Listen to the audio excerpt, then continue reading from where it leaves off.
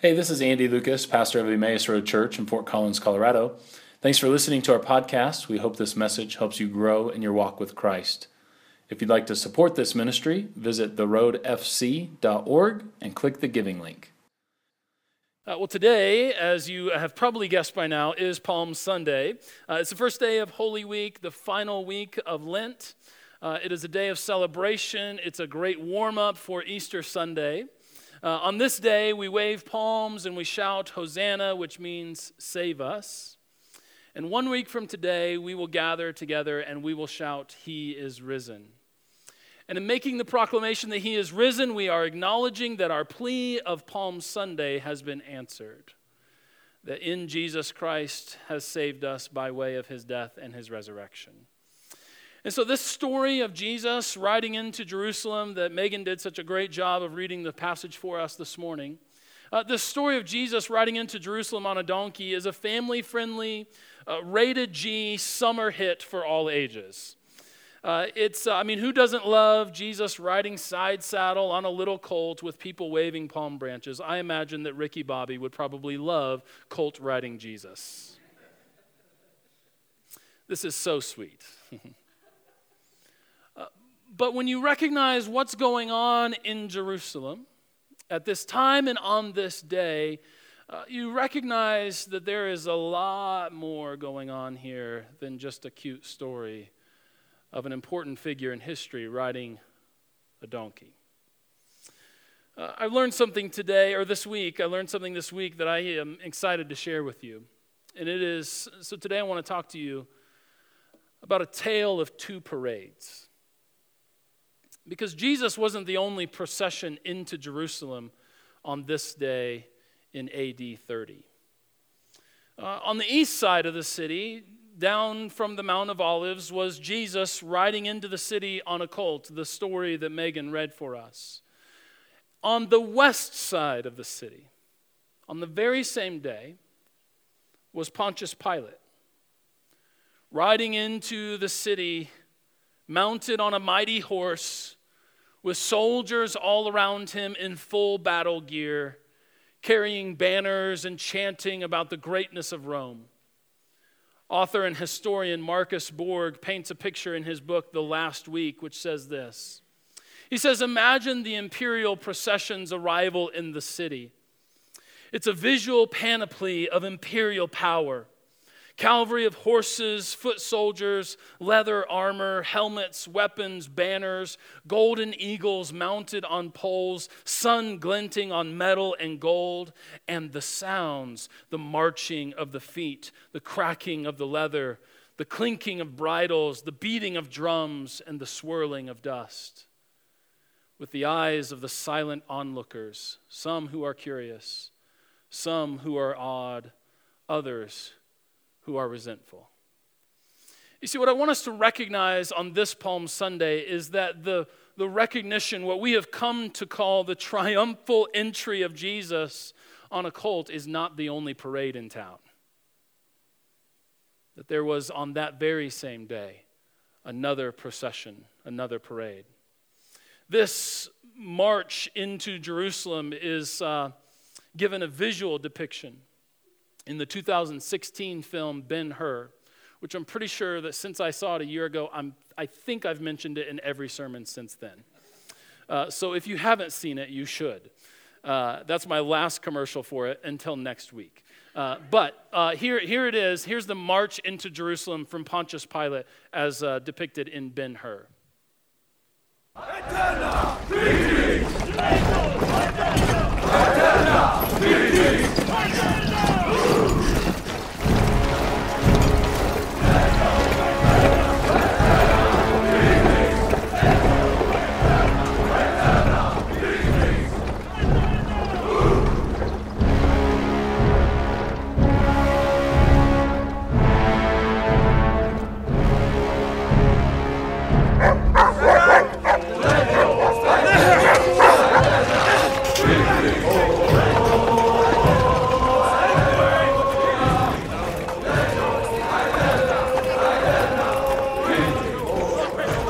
This is how Jerusalem welcomes us. Tribune Messala's promised there'll be no trouble. I have spoken to prominent citizens. Your safety is their highest priority.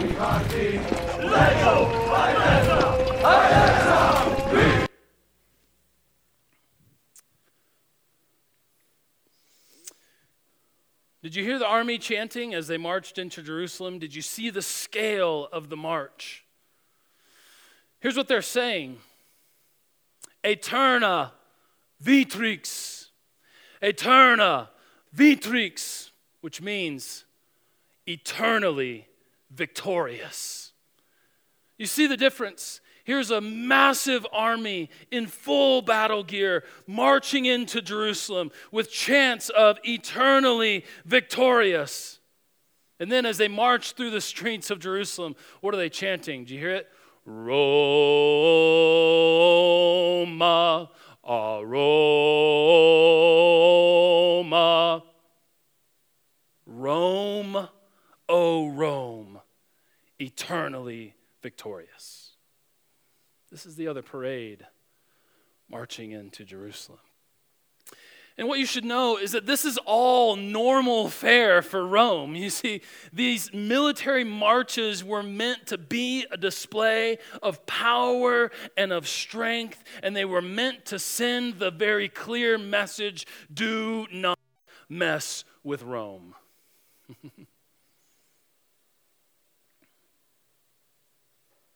You see, power is seductive. And so these military marches were on one hand meant to say, don't mess with Rome. But because power is seductive, they were on the other hand meant to inspire flag-waving loyalty to the empire. And it was normal. It was normal. You might say, let's get our history right. It's actually quite normal for Roman authorities to show up in the first week, on the first day of the week of Passover. Part of where we as Christians find our meaning of the final week and Jesus' death is that it's all happening during the week of Passover. And so it was very common for Roman soldiers to appear in Jerusalem during the week of Passover, not because Rome had some sort of sentimentality for the religion of their Jewish subjects. Do you hear me? This is not Rome being kind to the religion of the people that they are oppressing, but rather they show up because they want to keep the peace. They want to be sure that they are preventing any trouble, that they are there to address any trouble should it arise. Passover is a celebration of when the Jewish folks were rescued from an oppressive empire. And so what better time for Jewish people to start an uprising to free themselves from the oppressive Roman Empire than Passover? And so as they start their religious observation during the week of Passover, in marches Rome saying, don't mess with us. You get the picture of what's going on here? Yes, this is a rated G family-friendly summer hit. But when you start looking behind the curtain, there's a lot more happening here. And the truth is that many of the Jewish people wanted their king, their savior, to be a bigger, better version of Pontius Pilate. They wanted their king who would call to arms a bigger army, ride a bigger horse, establish an empire that would be more victorious than even Rome had been. This was the popular vision of the Messiah that was to come for the people of Israel. A savior who would wield the sword of empire, but do it on their behalf. This was the popular vision, the popular hope. But then every now and then throughout the story of Israel, as you read the Old Testament, you get a different vision and a different idea from the prophets.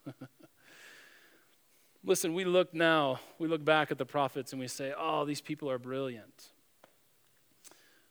But their messages were never popular. Their calls to repentance, their alternative vision of what it meant to be a king in Israel was never very popular. And so here is what the prophet Zechariah envisioned for a different kind of king for the people of Israel. And he wrote a poem about it. It's in Zechariah chapter 9, verses 9 through 10. He says this. He says, "Rejoice greatly, daughter Zion. Shout, daughter Jerusalem. For see, your king comes to you. He is righteous and he is victorious. And all the people are like, yeah! Right? See, your king comes to you, but he is lowly and riding on a donkey. And the whole crowd went, right? Like letting the air out of a balloon. What? And then all of a sudden you get an idea that this is a different kind of king and a different kind of kingdom, a different kind of vision of what power and authority means. And so he goes on, he is lowly and riding on a donkey, on a colt, on the foal of a donkey. I will take away the chariots from Ephraim. I will take the war horses out of Jerusalem, and the battle bow will be broken. He will proclaim peace to the nations. He will, in his rule, will extend from sea to sea and from the river to the very ends of the earth. This is a different vision of what it means to be a king. And the prophet Zechariah has this God-inspired vision of the kind of king that would come and that would save Israel. He would ride on a donkey, not a horse. In other words, he would subvert and call into question the power persona of empire. Are you with me? Are you hearing me?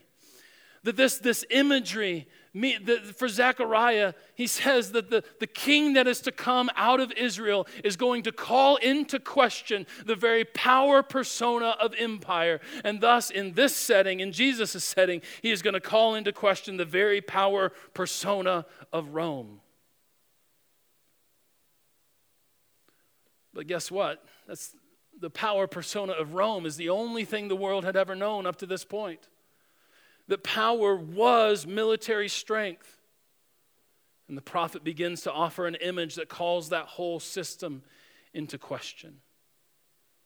And just in case you didn't catch the imagery, the prophet goes on to be more explicit about the description of this king. And he says things like, he will take away the chariots. He will take out the war horses of Jerusalem. To which people would say, what is Jerusalem without its war horses? What is this thing without the presence of at least the symbol of power and military might? He will break the battle bows. He will proclaim peace to all the nations. And then he goes on, and the prophet Zechariah, he should have thought about this before he preached it. He should have been a little more discerning on his message, but here's what he says. And this king's kingdom will have no geographic boundaries, but his kingdom will be from sea to sea, which is a poetic way of saying there are no boundaries here. That this king's kingdom is without geographic boundary. Now, I know that some of you are wondering about this, so let me take a little rabbit trail this way, in case you're wondering why the pronouns switch from I to he. Did some of you notice that? The close readers did.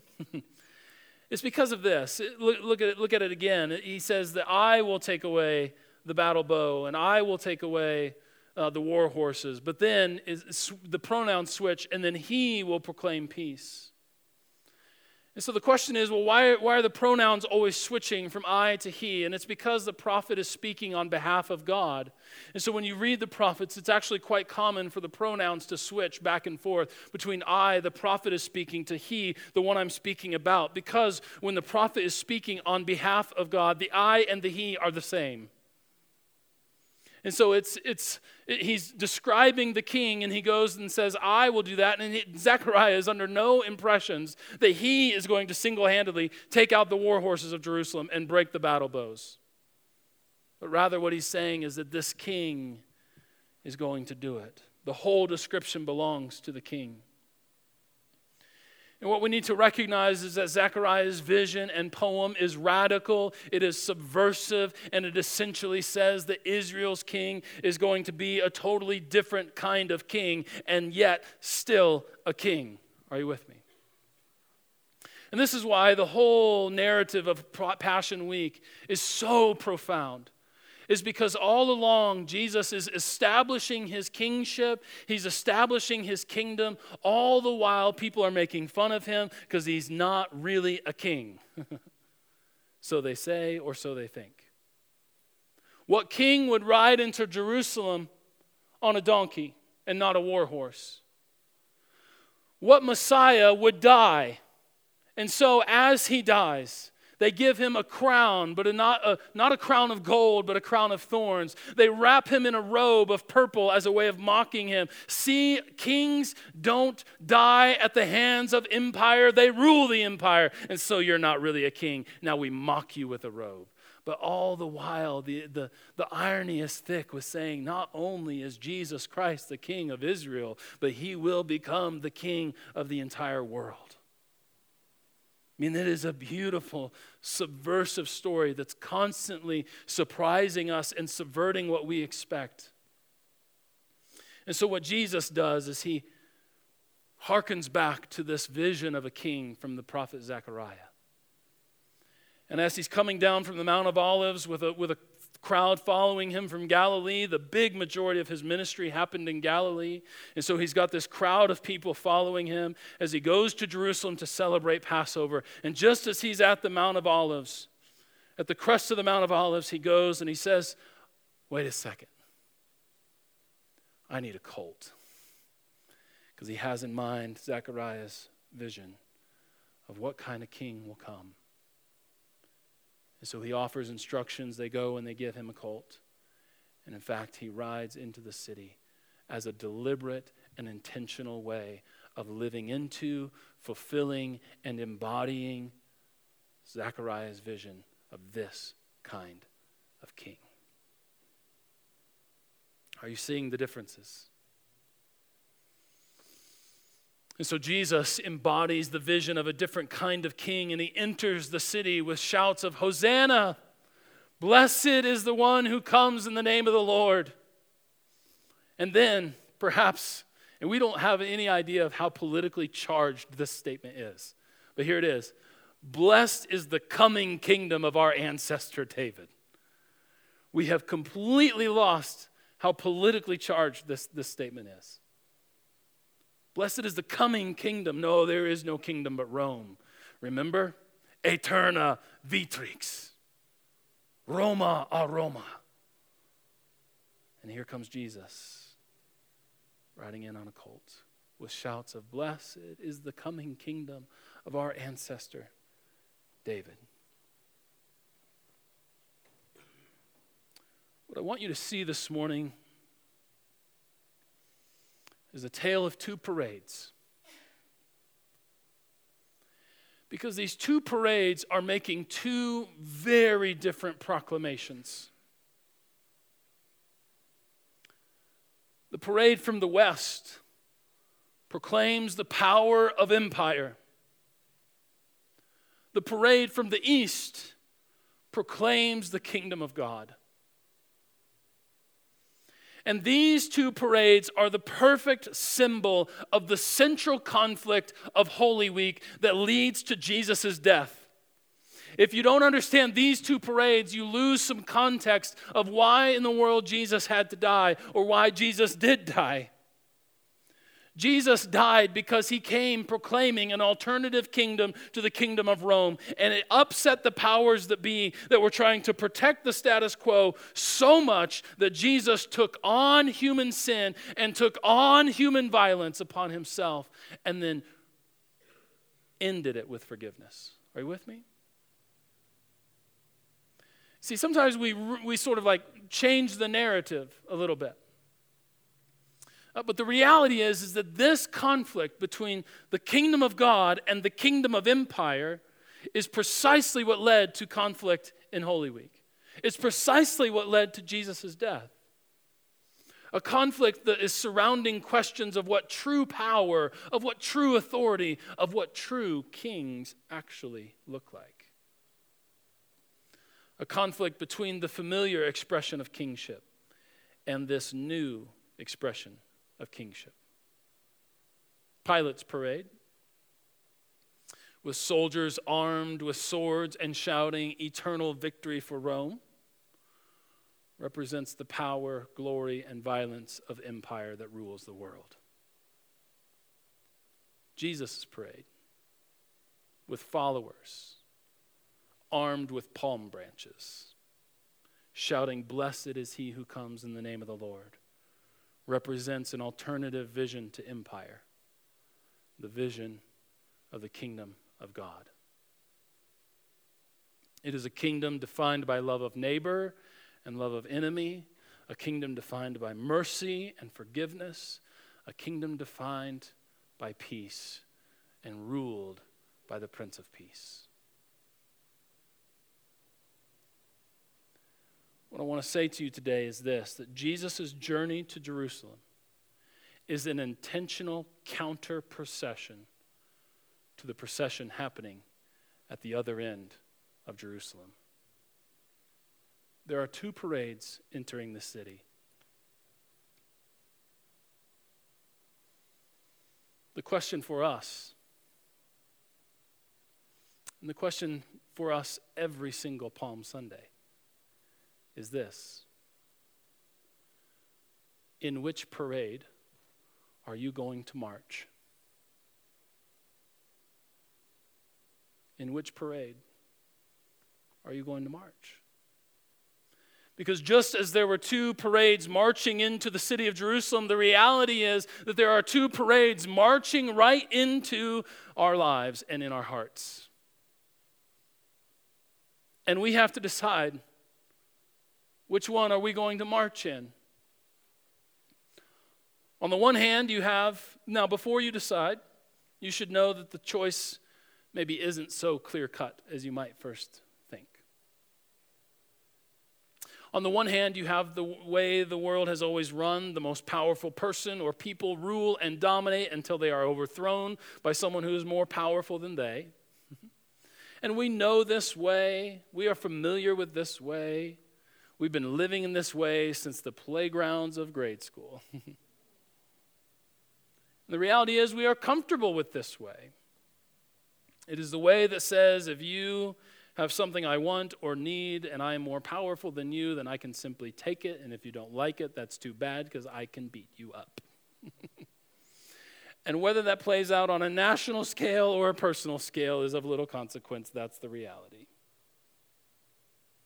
Now, we've certainly come up with more sophisticated ways of talking about this way of life, but to make it not sound so barbaric, but that is simply what it is. So you can militarize this vision, you can spiritualize it, you can mythologize it, but behind it all is the same ugly beast of power through coercion and so-called peace through the propagation of fear. Come on, somebody. Did you hear that? We can militarize it, we can spiritualize it, we can mythologize it, but behind it all is the same ugly beast of power through coercion and so-called peace through the propagation of fear. Now, before you write this off, I'm making it sound quite awful, aren't I? Ugly beast and all this talk, and some of you are starting to glare at me. That's when I know I'm getting in trouble. But before you're so quick to write this version of this parade, this version of the story and this parade off, there is actually a version of this that looks quite religious. There's a version of the Empire Parade that looks quite religious. You can shift the narrative a bit. And I want to be careful here, but I also want to speak the truth. You can shift the narrative a bit to make it sound better, to make it sound more religious. So instead of talking about racism or genocide, you can talk about God's will, manifest destiny, and being founded on virtuous principles. Instead of talking about blatant materialism, you can talk about God's blessing. Instead of talking about large-scale violence or systemic sin, you can shift the narrative to talk about personal responsibility and how you got here only because you worked harder than everyone else. And you should know that inside the religious version of empire is actually there is the most comfort, the most certainty, and the most confidence.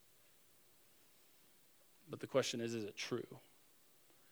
And is it the right parade? There is, of course, I thought it would get real quiet right around there. There is, of course, the other way, the alternative vision, the alternative parade, the way of looking at things. This is a way of life that is unique and new and often goes unnoticed. And on the surface, all this talk of love and mercy and grace and forgiveness, on the surface, this way of life seems rather ignorant and uninformed about the, quote, real world. In fact, on the surface, this message, this kingdom of love and grace and forgiveness and mercy that declares that these realities are the most powerful thing in the world, on the surface, it can look like a just love everybody party of the 1960s, complete with aviators, bell-bottoms, big collars, and flower skirts. It can look like that. But make no mistake, this alternative vision of the kingdom of God is not that. This way of life calls us to forgive when we are wronged, to love those that we call enemies, to recognize the value of every life, every person, every group. And while on the surface it can seem like a rather sort of easy peasy, fluffy way to go, it is in fact the most radical, difficult road to walk. In fact, Jesus called it the narrow way. I mentioned a couple weeks ago that I had the privilege of teaching a Christian Theology 2 class to students who are in the process toward ordination. And I was talking about this God of love and how that God's love is revealed on the cross, that this isn't God angry at Jesus, but God's forgiving the world in Christ. And we were talking about all of these kinds of things and how we need to let go of our sort of violent, retributive views of who God is. And this one student in particular had such a hard time, and he said this. He said, "Love is such an easy way out." And I said, "Oh, brother." I didn't say like, "Oh, brother." I said, "Oh, brother. Love is not easy. Love is not easy." You see, what the alternative kingdom calls us to is not an easy peasy, just love everyone notion, but rather it is a call to subvert hatred, to subvert violence, to subvert oppression by offering alternative views to these ways of life. And to live in this way, church, will you listen? To live in this way authentically requires incredible risk, incredible courage, and requires personal cost. There is nothing easy about walking in the ways of love and grace and mercy and forgiveness that are called toward us by way of the kingdom of God. There's nothing easy about that. In Matthew chapter 5, verse 39, Jesus says, if someone strikes you on the right cheek, you need to turn to them the other cheek as well. And Jesus telling us to turn the other cheek is not a call to do nothing. You see, a lot of times we think that if we get trapped in this sort of like, oh, love is the easy route, Jesus just calls us to do nothing when we are wronged, then we have completely misunderstood the scriptures. Jesus' call to turn the other cheek in Matthew chapter 5 is not a call to do nothing. It is a call to subvert the violence. In this culture, to strike someone means that they are lesser than you. It is a physical demonstration and embodiment that I have more value, I am more important, I count more, you count less, you are diminutive, I am better. And Jesus says, turn the other cheek. And once you understand the culture of this is like half funny, half totally subversive. Turning the other cheek means they would have to slap you with their left hand. In this culture, that's the toilet paper hand. And they didn't have hygiene like we have hygiene, you know what I'm saying? And so it's this really subversive, like kind of funny way of being like, oh, okay. The other thing it does is, since you are unwilling to strike me with your toilet paper hand, then you must fight me as an equal. Now, is Jesus propagating get in a fight in the backyard or in the playground? No, what he's saying is when someone treats you lesser and does violence against you, you subvert the violence and make yourself an equal. Oh, man. Turns out Jesus is really smart. Love is not easy.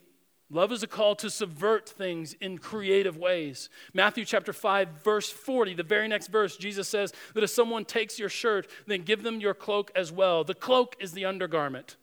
Again, this is like half funny and sort of like, what do I do with that, right? So the cloak is the undergarment. So it's a wildly subversive power play of saying that if you are going to oppress me, then I will stand before you naked. Now, I know that all of you went to church or got up this morning, you're like, I can go to church without the preacher talking about being naked in front of everybody. I know I can do that, right? And then here we're just full of surprises, okay? But this is what Jesus is doing. Someone takes your shirt, give them your cloak as well. Cloak is the undergarment. And guess what? In this culture, in most cultures, to stand naked before a stranger is shameful, not only to you, but here's the thing, it shames the other person as well. And so again, it subverts. It doesn't match with the same thing, but rather it subverts it. Jesus is actually quite brilliant. And then in Matthew chapter 10, Jesus says that he comes not to bring a peace, but a sword. And we say, what changed? What happened to all this peaceful Jesus stuff? I like that guy better, right? If we're like Ricky Bobby and we just kind of pick what Jesus we like, I like the peaceful Jesus. I like the Palm Sunday Jesus. I like little baby Christmas Jesus, right? But we can't do that. So what changed? When we get to Matthew chapter 10, I've come to bring peace, not peace, but a sword. What changed? And people like to abuse this scripture and use it to justify any degree of violence as God ordained. And to that I would say no. In this passage in Matthew, what Jesus is referring to is he's referencing back to, again, the prophets, Micah chapter 7. What Micah does is he says the sword will divide. So Jesus is saying, listen, the ways of the kingdom of Christ that I am promoting will be uncomfortable and you will have to choose. That's what Jesus is saying. You will have to choose. In which parade do you want to march? So here's the thing. This has kind of been in your face a little bit, hasn't it? I'm sorry about that. I don't mean to be in your face.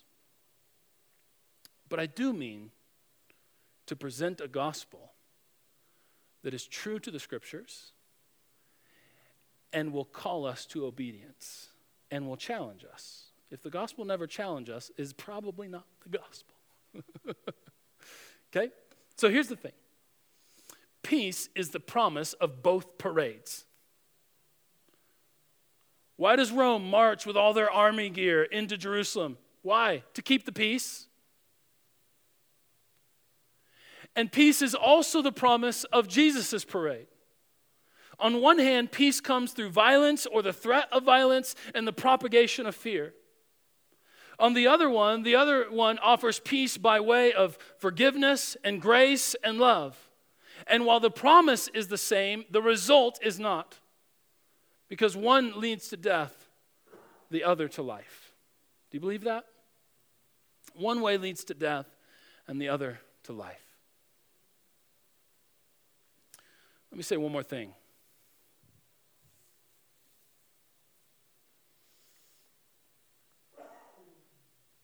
These interesting teachings of Jesus in Matthew chapter 5, turn your cheek, give your cloak as well. What is implicit in those stories and in those teachings is this: that the person never left. That there was still a relationship there. That there was still struggle and difficulty and risk. But I didn't just leave the room. You see, Jesus is called to love even our enemies, is a call to radical relationship with people. And can I just say to you that I'm not that great at this?